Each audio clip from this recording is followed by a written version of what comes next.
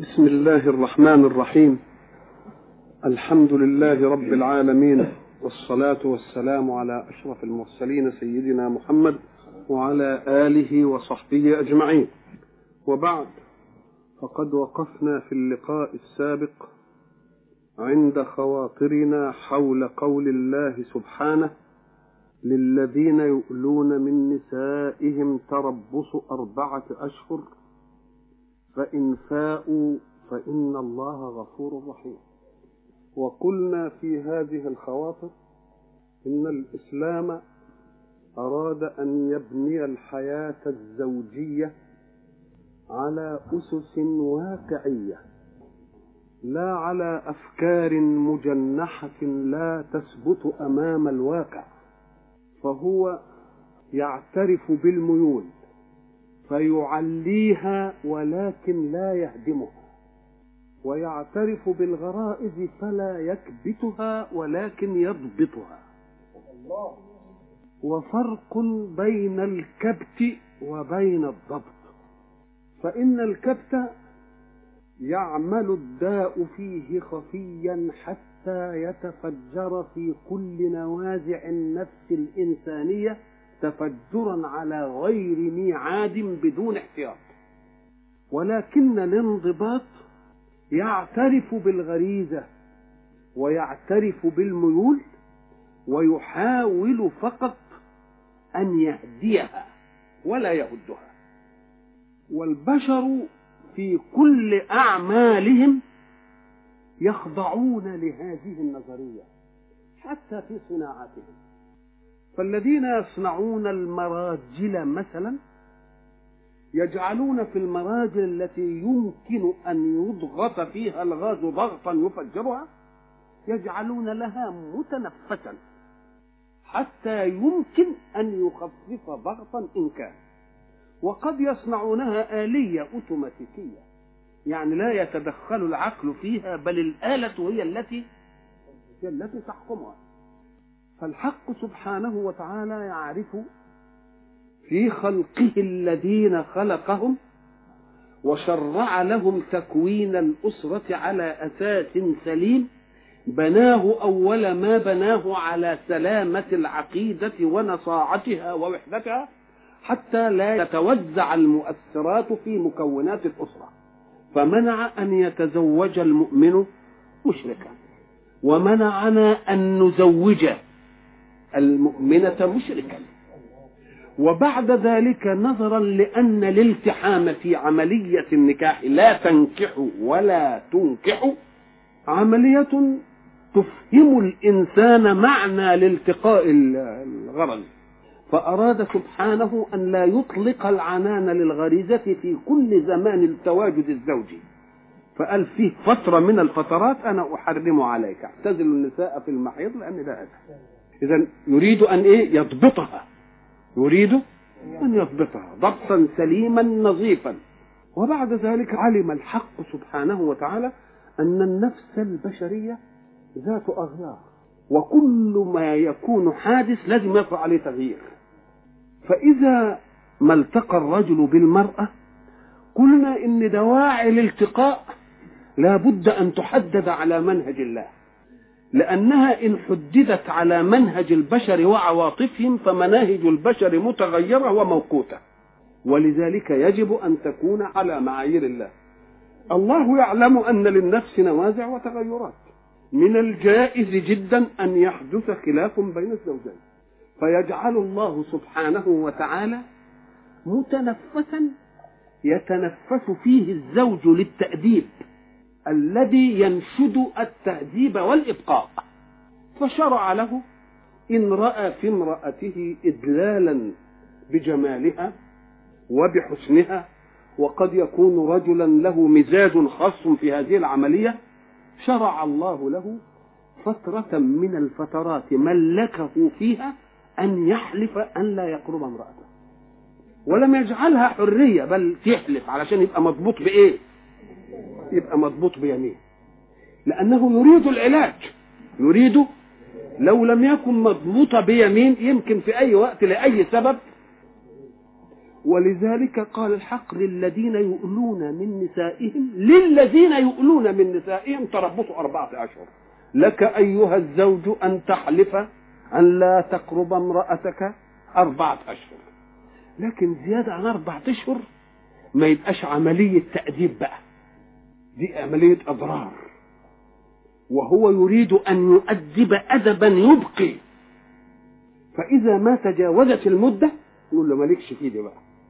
والذي يدلنا على أن الحق سبحانه وتعالى هو خالق الغرائز والميول والعواطف ويقنن لها التقنين السليم، أن الحق يترك لخلافة عمر أن تبين لنا العلة.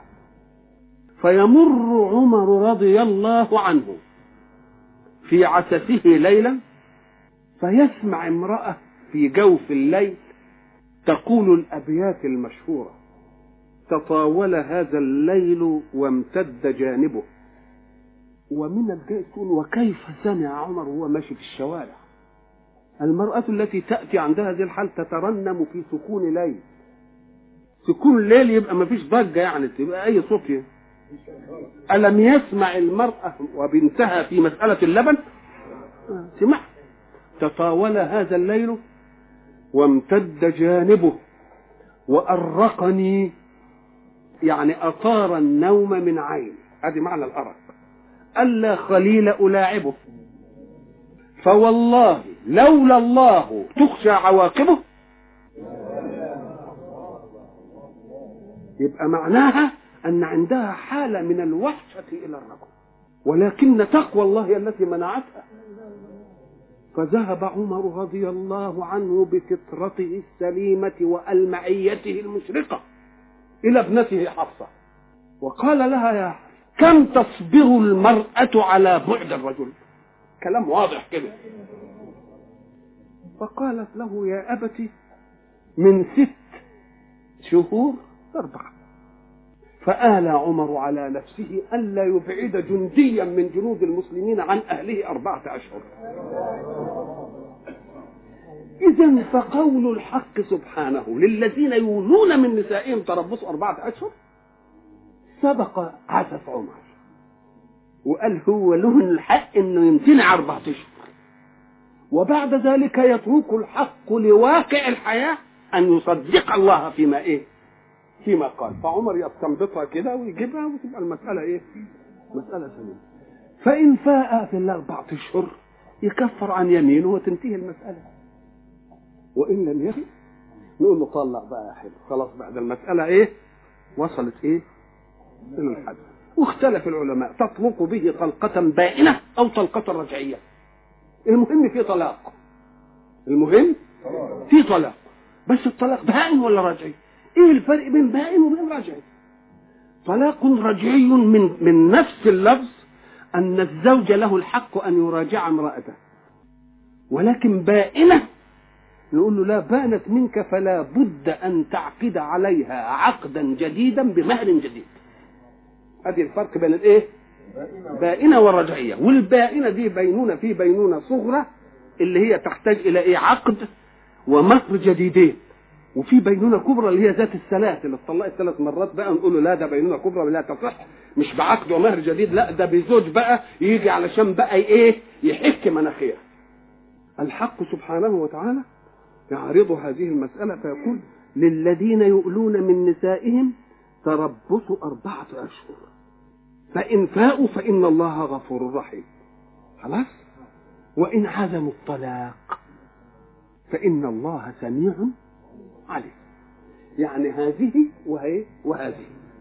يبقى إذن الإسلام واقعي يعطي للبيت المسلم أشياء تنفس عن غضبه، وأشياء تعطي له أن يؤدب أهله، ولكنه لا يحب أن يتمادى الرجل في التأديب. فإذا ما انتهى نقول له والله ما دام تجاوزت 4 أشهر بقى يبقى لابد أن يوجد حد يوجد حد فاصل.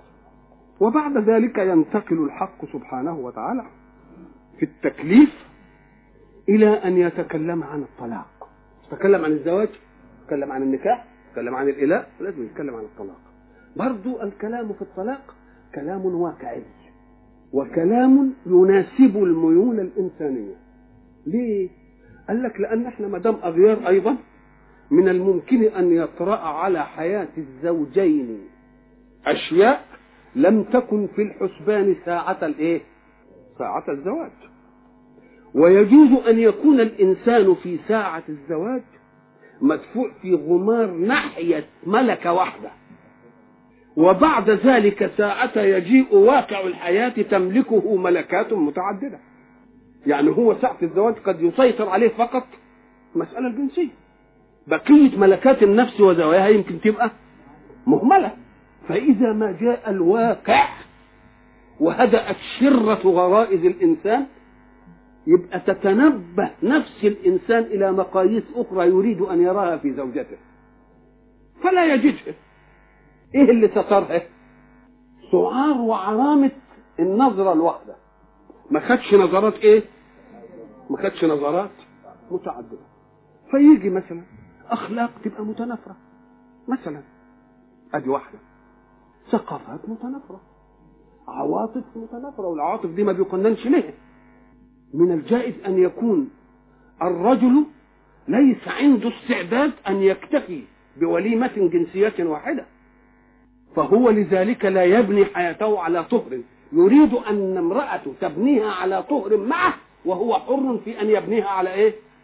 أو تكون المسألة بالعكس، الرجل يريد ذلك والمرأة لا تريد ذلك. ومن هنا يأتي الشقاء إن واحد منهم يكون عايز الأمور تمشي نظيفة طاهرة مستوفية والآخر لا. ربما لو كانوا الاثنين هم يعني عايزينها تبقى وحشة يمكن يغطرشوا ويصهينوا على بعض. وربما رأينا مثل هذه الصور. البيوت تشقى امتى؟ حينما لا تكون فيه وحدة أسرية. إن كانوا الاثنين كويسين تبقى على الأول، برضو الاثنين أشرار هم يبقوا مرتاحين قوي، إنما بعدين يجي الفساد بقى، الفساد من الإيه؟ طوفاني. إن كان واحد كده وواحد كده يبقى هو ده الإيه؟ هو ده الشقاء، وهو ده اللي ممكن يتأتى فيه الإيه؟ الانفصال. ليه؟ لأنهم لو متفقين في ذات النظافة والخيرية والطهر خلاص، لو متفقين في الناحية الثانية خلاص ما فيش حاجة، مش كده؟ على الأول. لكن لو مختلفين من هنا ينشأ. فالإسلام يجي يشرع لكل الإيه؟ لكل الحالات. الحق سبحانه وتعالى يقول والمطلقات يتربصن بأنفسهن 3 قروء. هذا حكم تكليفي ولا لا؟ ولكنه لم يرد بالأمر، لأن الأحكام التكليفية يعملوا كده، يا مطلقات تربصن بأنفسكن 3 إيه؟ يبقى في فعل أمر، مش كده؟ ما فيش عندنا هنا فعل أمر أبدا، هنا كلام خبري. المطلقات يتربصن بأنفسهن 3 قروء. قلنا لكم قديما حين يريد الله حكما لازما لا يأتي له بصيغة الأمر اللي هو الإنشائي، ولكن يأتي له بصيغة الإيه؟ الخبر. هذا آكد للأمر. إزاي؟ لأن معنى ذلك أن الحق سبحانه وتعالى أمر خلاص، فصادف من المؤمنين به امتثاله خلاص، والامتثال طبق في كل الجزئيات حتى أصبحت لا تشذ عنه حالة من الإيه؟ فصار واقعا يحكى، مش تكليفا يطلب، واقعا يحكى. ما دام بقى واقع يحكى كأن المسألة بقى التاريخ دلوقتي. المطلقات يتربصن، ويجوز أن تأخذ الأمر على أن ربي قال المطلقات يتربصن بأنفسهن كلام خبري، وقلنا في الكلام الخبري انه يحتمل الصدق والايه؟ والكذب، وربنا قال كده، فاللي عايز يخلي ربنا صادق ينفذ الحكم ده، واللي عايز يبرز ربنا بقى كذاب ما يبرزوش، ما يقولش، ما يعملوش. شوف ازاي الالزام، الزام التكليف يبقى هنا خبر ولا لا؟ هنا والمطلقات يتربصن اذكروا جيدا ان احنا قلنا كلام زي ده عندهن الخبيثات للخبيثين والخبيثون للخبيثات، ده كلام خبري. نقول له لا، ده هو تشريع انشائي يحتمل انك تطيع ويحتمل انك ايه؟ تعصي، ولكن ربنا بيقول القضيه لازم تكون كده. القضيه تكون ايه كده، الخبيثات للخبيثين، يعني انا اريد ان يكون الخبيثات للخبيث والطيبات للطيب. مش معنى ذلك ان الواقع يبقى كده، الواقع يكون كذلك ان اطعتم ربكم، ولا يكون كذلك ان عصيتم ايه، زي حكايه ايه من دخله كان امنا. والمطلقات يتربصن بانفسهن. شوف بقى كلمه يتربصن، ما معنى التربص؟ تربص الانتظار كده قال لك ايوه، لانها مطلقه، ومعنى مطلقه انها مزهود فيها، انها ايه، فتتربص ان العده بتاعتها تنتظر علشان تطلع لسانها زوجها ويروح واحد تاني يتجوزها. شوف، والمطلقات ايه يتربصن بانفسهن. وكلمه يتربصن بانفسهن، طب ما هو المطلقات هم انفسهن؟ لا، كأن النفس الواعية المكلفة والنفس الأمارة يبقوا في صراع. يبقوا ايه؟ في صراع. في صراع بايه؟ عشان ايه؟ علشان الوقت. يقول والمطلقات يتربصن بانفسهن ثلاثه ايه؟ قروء. قروء يعني ايه؟ جمع قر او جمع قر. والقرء او القر هو يا الحيضه يا الطهر اللي بين الحيضتين.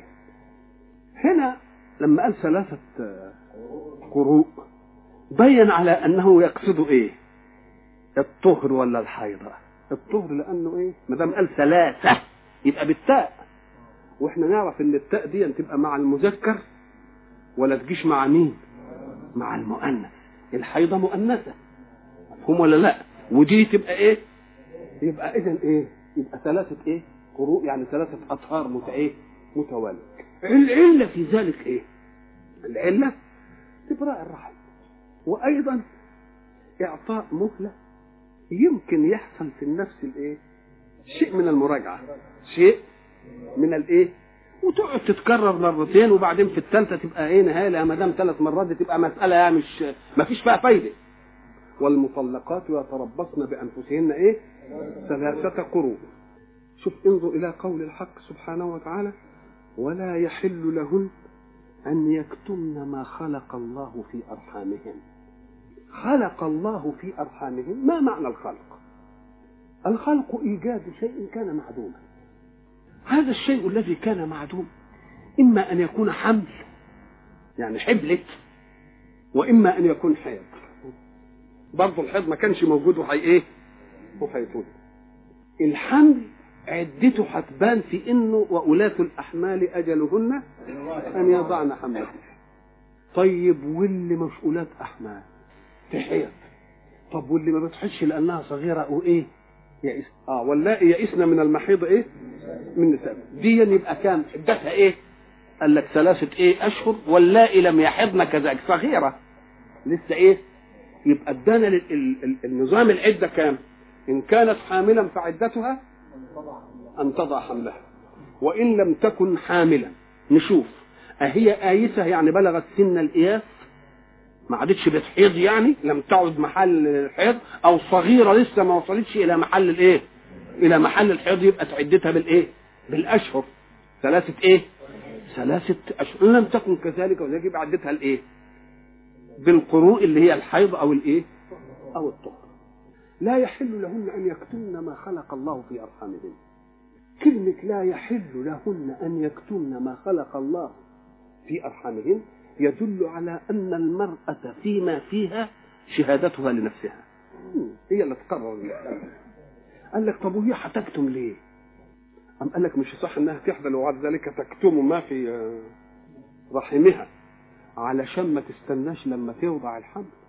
طيب ولما لا تنتظر الى ان تضع الحمل تعمل ايه؟ قال لك تتجوز. قال لك طب ولما تتجوز ازاي وهي حامل؟ قال لك ما احنا اصل عندنا الغالب 9 اشهر، وفي ناس ب7 وفي ناس ب6، فيبقى الفارق ده كله ممكن ايه؟ اختلاف الحيض يجي. مفهوم الكلام؟ ما هو واحد يجي يقول الله هي تكتم في رحمها الولد ليه؟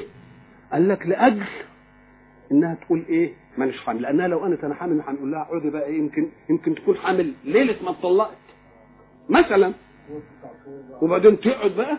قال لك لا، تكتم وبعد ذلك تقول لك انا لما اتجوز يبقى جه ابن 7 جه ابن ايه، واحنا عارفين انها 6 اقل الايه، اقل الحمل ايه 6. ولذلك اذكروا القصه لسيدنا عمر وسيدنا ايه علي، لما عمر جاء له فتاه قالوا انها ولدت ل6 ايه اشهر، فاراد ان يقيم عليها الايه الحد. وبعدين جه ابو الحسن اللي هو الامام علي قال له لا يا امير المؤمنين 6 اشهر كيف، الم تقرا قول الله سبحانه وتعالى؟ قال وماذا قال الله في ذلك؟ قال ايه؟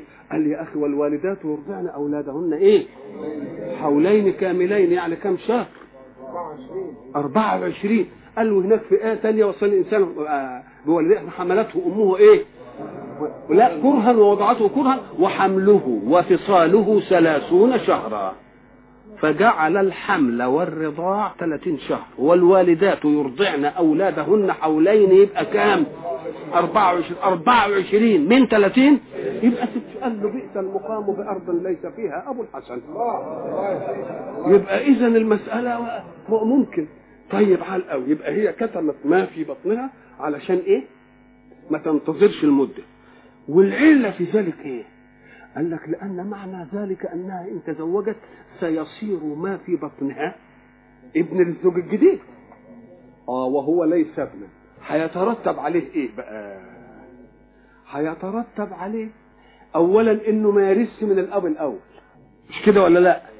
وان المحارم بتاعته مش هتبقى محارم، المحارم بتاعته يعني اخته منها مش هتبقى اخته، الله من ابوه ما تبقاش اخته، الله هتنقلب الموازين. وبعد ذلك يدخل على انه ابن للرجل الثاني، وما دام بقى ابن للرجل الثاني يورث منه ولا ما يورثش؟ يورث. وبعدين محارم الراجل الثاني هتبقى محارم ولا لا؟ يدخلوا عليها بلا حق ولا لا؟ ويشوف عورتها بلا حق ولا لا؟ تبقى اتلخبطت المساله ولا لا؟ اذا لا يحل لهن ان يكتمن ما خلق الله في ارحامهن، عشان تفضل الامور مبنيه على طهر وعلى ايه شرف وعلى ايه وعلى نظافه، وما فيش واحد يعتدي على حق الانسان.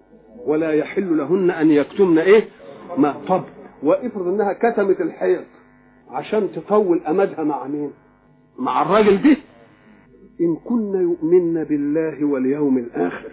اشمعنى قال ان كنا يؤمن بالله واليوم الاخر؟ قال لك لان دي مساله خفيه مش هيحكمها واضح من قانون. يبقى اللي هيحكمها ايه؟ حكمها عمليه الايمان. ولذلك قال لك الغيب لا يحرسه الا غيب. الغيب ما يحرسوش الا غيب بقى، مفهوم ولا لا؟ يؤمن بالله واليوم الايه الاخر وبعولتهن احق بردهن في ذلك. يعني في اثناء التربص البعوله اللي هي الايه جمع بعل، والبعل هو الرب والسيد والايه والمالك والزوج. يقال بعوله وتريد منها الايه المصدر، وبعوله جمع ايه جمع. بعولتهن قوله احق بردهن، يبقى ما هيش المصدر بقى، يبقى الزواج التي يتاتى منها ايه؟ التي يتاتى منها هذا بالرد. كلمه وبعولتهن احق بردهن، كلمه احق دي تفيد ان ناس ثانيين يشاركوه في الايه؟ في الرد. نقول له كلمه احق دي قالوا انها جاءت على غير قياس في افعال التفضيل، لان ما فيش حد له حق الا هو. يعني كانه يقول الرد في القروء دي ما دام لسه العده بتاعتها، الرد من حق الزوج، فليس للزوجه ان تقول لا، وليس لولي الزوجه ان يقول لا. ده حق الزوج يرد كده بينه وبين ايه؟ وبينه وبين نفسه. لما تنتهي نبقى نقول له لا ده انت عايز ولي بقى وعايز جواز ثاني، يبقى الكلام لها راي ولوليها ايه؟ ولوليها راي. وبعولتهن احق بردهن في ذلك ان ارادوا اصلاحا. ان ارادوا اصلاحا، طب وان لم يريدوا ما لهمش حق انهم يردوا؟ أم قال لك ان اراد اصلاحا الاراده عمل غيبي ايضا، مش كده؟ فكأن دي تهديد لهم هم. تهديد ايه؟ يقول لك التشريع يجيز لك ان ايه؟ انك انت تردها. انما ان كنت تبغي بقى الضرر يبقى دينيا مالكش تردها، وان كان قضائيا لك انك تردها. يبقى في حاجه اسمها ايه؟ قضائي، وحاجه اسمها ايه؟ ديني. يبقى ساعة ما تكون المطلقة في عدتها لزوجها أن يردها. كلمة إن أرادوا إيه إصلاحا، نقول له لا، إن أرادوا إصلاحا ديا إن كان يريد أن يردها ردا دينيا، إنما قضائيا ما يقدرش حد يقول له أنت ما تريدي إصلاح، لأن دي مسألة خفية ما حدش يقدر يعني. فبينك وبين ربك إن كان كده يبقى أعلم أنها لا تحل لك إن كنت تريد أن تردها للضرار. إن أرادوا إيه إصلاحا ولهن مثل الذي عليهن بالمعروف. لهن أي للإيه؟ للزوجات. مثل الذي عليهن بالمعروف. إيه اللي لهن ومثل الذي عليهن؟ المثلية هنا بقول لك المثلية بس في الإيه؟ في الجنس، إنما مش ضروري. يعني افرض إن هي بتغسل لي الهدوم، أنا أروح أغسل لها الهدوم مثلا يعني لا، مش يعني في الجنس أنت تقدم لها خدمة وهي تقدم لك إيه؟ وهي تقدم لك خدمة، لأن الحياة الزوجية مبنية على إيه؟ على توزيع المسؤوليات. توزيع الإيه؟ المسؤوليات. معنى توزيع المسؤوليات احنا قلنا ده هذا الكلام في حين قوله إيه؟ لتسكنوا إليها، وقلنا أن السكن إلى شيء يقتضي التحرك. معنى لتسكنوا إليها يعني إيه؟ يعني أنتم متحركين وبعدين تيجوا ترتاحوا عنده، تيجوا يبقى إذن لك الحركة، مش كده؟ وهي تعمل إيه بقى؟ تهيئ لك إيه؟ حسن الإقامة، تهيئ لك جمال العشرة، تديك الحنان، تديك العطف، تديك البسمة. كل دي شغلتها هي. يبقى أنت لك مجال وهي لها إيه؟ وهي لها مجال. ولهن إيه؟ مثل الذي عليهن إيه؟ بالمعروف. فكأنها مسائل موزعة. حق هذا حقك واجب على غيرك، وحق غيرك واجب عليك. وللرجال عليهن درجة. وللرجال عليهن إيه؟ درجة الولاية. درجة الإيه؟ الولاية. درجة الولاية دي معناها أن كل اجتماع لا بد له من قيم. كل اجتماع لا بد له من قيم. القيامة دي مسؤولية ولا مش مسؤولية ولا أمارة؟ هي مسؤولية. اللي بياخدها أمارة ده يبقى موضوع تاني، إنما هي إيه؟ هي مسؤولية لتنظيم الحركة. مسؤولية لتنظيم الحركة. يبقى ما فيش فيه غضاضة إنك أنت تأتمر بأمر الست فيما يتعلق بمسألة الست. ما تقولش بقى أنا قوام.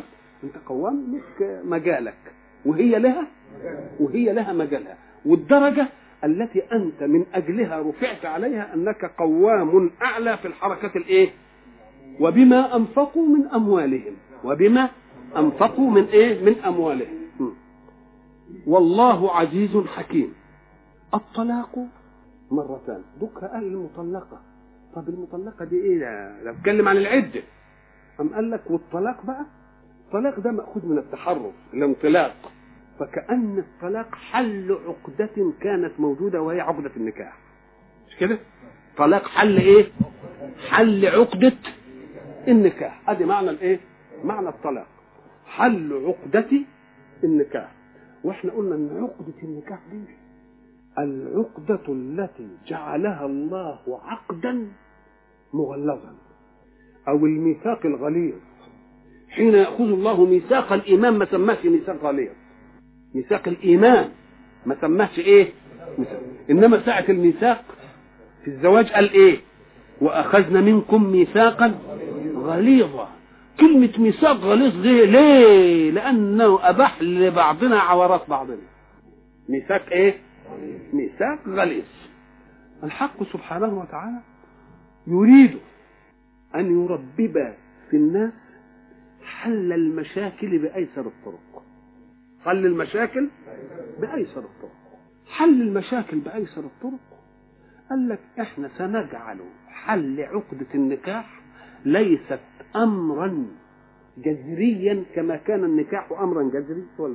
في النكاح خدناها على طول كده بكلمة، مش كده؟ ساعة ما نيجي نخلص العقدة ما نعملهاش جذري. ليه؟ قال لك لأنك حين تدخل في الأمر انت دخلت بعد أن كل أمورك مدروسة. كل أمورك مدروسة. لكن في عملية الطلاق أنت لا تملك أغيار نفسك، يمكن لأهون سبب، ولشيء كان يمكن أن يمر بغير الطلاق، فيشاء الحق سبحانه وتعالى أن يجعل للناس أناة وروية في مسألة حل هذه العقدة. فقال الطلاق مرتان، ومعنى مرتين يعني مرة ومرة، وبعد ذلك امال كلمة ثلاثة فين؟ ما هو سئل النبي قال بيقولوا انتم بتقولوا الطلاق ثلاثة، هنا مرتان، فأين الثالثة؟ فقال له الرسول وقد تبسم: فإمساك بمعروف أو تسريح بإحسان. فإمساك بمعروف أو تسريح بإيه؟ بإحسان. فإمساك بمعروف أو تسريح. فكأن الطلاق مرتان يعني لك في مجال اختيارك طلقتان للمرة، إنما الثالثة بقى ما تبقاش بتاعتك، مش ليك بقى. ليه؟ لأنها ستبين منك بينونة مش صغرى، بينونة إيه؟ بينونة كبرى. فأنت لك مرتين اثنين. وبعد ذلك حين يأتي الحق سبحانه وتعالى ويفرع في مسألة أمرين متقابلين، ما هي إمساك بمعروف أو تسريح بإحسان، يبقى حين يأتي فيفرق أمر ثالث يبقى دليل على أن ده له زمن وده له زمن ولا لا؟ وإلا لو أنه كان الثلاث دفعة واحدة فكيف يأتي يقول لها طالق ثلاثا؟ طب إيه إزاي إمساك بمعروف أو تسريح بإحسان تيجي إزاي دي؟ ما تجيش إلا إذا كان الزمن إيه؟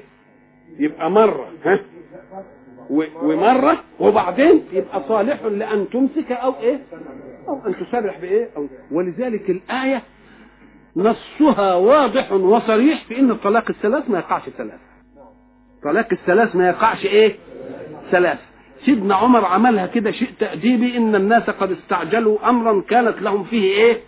فلو امضيناه عليهم يمكن يكفوا. ما كفوش يا سيدنا عمر، ما كفوش. تبقى مسألة ايه؟ وصفت الطلاق بضرب من الايه؟ بضرب من الايه؟ من الشدة. يبقى الطلاق مرتان، وحكمة توزيع الطلاق على المرات علشان نعطي فرصة. إعطاء الفرصة لا يتأتى في نفس، لا يتأتى. وساعة تجد التشريع يوزع أمرا يجوز أن يحدث ويجوز أن لا يحدث، يبقى لازم تعمل فاصل إيه؟ فاصل زمني، فاصل. ولذلك بعض المتصدقين اللي عايزين يبررون للناس تهجمهم على منهج الله، لما يجي يقول لك لا ما فيش تعدد، ده ربنا حكم بان ما يمكنش التعدد بتاع الزوجه يجي. ليه يا اخوي؟ ام قال ايه؟ لان هو حكم باننا لا نستطيع ان نعدل. حكم باننا ايه؟ لا نستطيع. مش قال ولن تستطيعوا ان تعدلوا؟ مش كده ولا لا؟ مش كان كده؟ يبقى اذا هو اشترط في التعدد العدل، وهو الحق حكم باننا لا نستطيع العدل. يبقى ايه؟ خد بالك من الاول. هو ايه؟ شرط التعدد بايه؟ بالعدل. وبعد ذلك حكم باننا لا نستطيع العدل. يبقى كأنه رجع في العمليه ولا لا؟ رجع فيه. نقول له لا، اقرأ اكمل: ولن تستطيعوا ان تعدلوا بين النساء. فرع على النفي، فرع فقال ايه؟ فلا تميلوا كل الميل. يبقى اذا النفي ما دام فرع عليه يبقى لغي ولا ما لغيش؟ يبقى لغي. يبقى ايه؟ كذلك هنا الطلاق مرتان، فامساك بمعروف او ايه؟ تسريح باحسان. نقول له ما دام قال امساك وتسريح وقال مرتان مرة، والمرة معناها فعل في زمن وفعل في زمن، وهو الذي يتناسب مع ايه؟ مع حلقات التأديب والتهذيب. وإلا فالطلاق الثلاث يبقى عملية قسرية واحدة وليس فيها لا تأديب ولا إيه؟ ولا إصلاح ولا تهذيب. هذه المسألة الحق سبحانه وتعالى يقول: ولا يحل لكم أن تأخذوا مما آتيتموهن شيئا، لأن المفروض في الزوج أن يدفع ثمن البضع اللي هو المهر. فإذا ما حدث الطلاق لا يحل للمطلق أن يأخذ من مهره إيه؟ شيئا. لكن استثنى هنا: إلا أن يخاف ألا يقيم حدود الله. فإن خفتم ألا يقيم حدود الله فلا جناح فيما افتدت. فكأن الحق سبحانه وتعالى أراد أن يجعل للمرأة مخرجا إن أريد بها الضرر وهي لا تقبل هذا الضرر، فيأتي الحق سبحانه وتعالى ويشرع، يقول ما دام خاف ألا يقيم حدود الله يبقى نقول لها يا امرأة افتدي نفسك بشيء من مال على شريطة ألا يزيد عن المهر، على شريطة ألا يزيد عن ألا يزيد عن المهر. ولذلك كانت الحادثة بتاعت جميلة اللي هي أخت عبد الله بن أبي حينما كانت عند ثابت بن قيس، ذهبت إلى رسول الله وقالت له أنا لا أتهمه لا في دينه ولا في خلقه، ولكني لا أحب الكفر في الإسلام. لا أحب الكفر في الإسلام؟ قال لك لأنها إن عاشت معه وهي تبغضه مش هتؤدي مش هتؤدي حقه. ويمكن ده بقى الكفر المراد به كفر العشير، إنهن يكفرن يكفرن العشير. طب امال ما دام لا تتهم لا في دين ولا في خلق؟ قال لأن في معاني ثانية عاطفية. فأراد رسول الله صلى الله عليه وسلم أن يعلم منها ذلك، فقالت لقد رفعت ستر الخباء فوجدته في عدة رجال فرأيته أشدهم سوادا وأقصرهم قامة وأكثرهم دمامة. نفسي انقفلت من ناحية نفسي. قال أتردين عليه حديقته؟ قالت وأزيد. قال لا حاجة بنا إلى الزيادة، ولكن يكفي أن تردي عليه حديقته. فردت الحديقة اللي بيسموه الخلع بقى، أن تخلع المرأة نفسها من زوجها التي تخاف أن لا تؤدي له حقا من حقوق الزوجية، إنها تخلع نفسها منه بمال.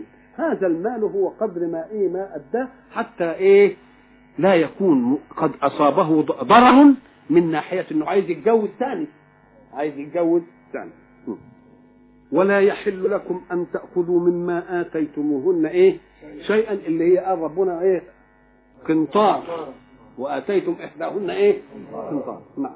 إلا أن يخافا ألا يقيما حدود الله، فإن خفتم ألا يخافا الزوجين، فإن خفتم ألا يقيما حدود الله يبقى هنا المجتمع له دخل، ولي الأمر له دخل، الأولياء لهم دخل. فإن خفتم ألا يقيما حدود الله فلا جناح عليهما فيما افتدت به، تلك حدود الله فلا تعتدوها، ومن يتعد حدود الله فأولئك هم الظالمون. وقد تكلمنا عن الحدود وتعديها وعن الحدود والقرب منها، وإلى لقاء آخر إن شاء الله.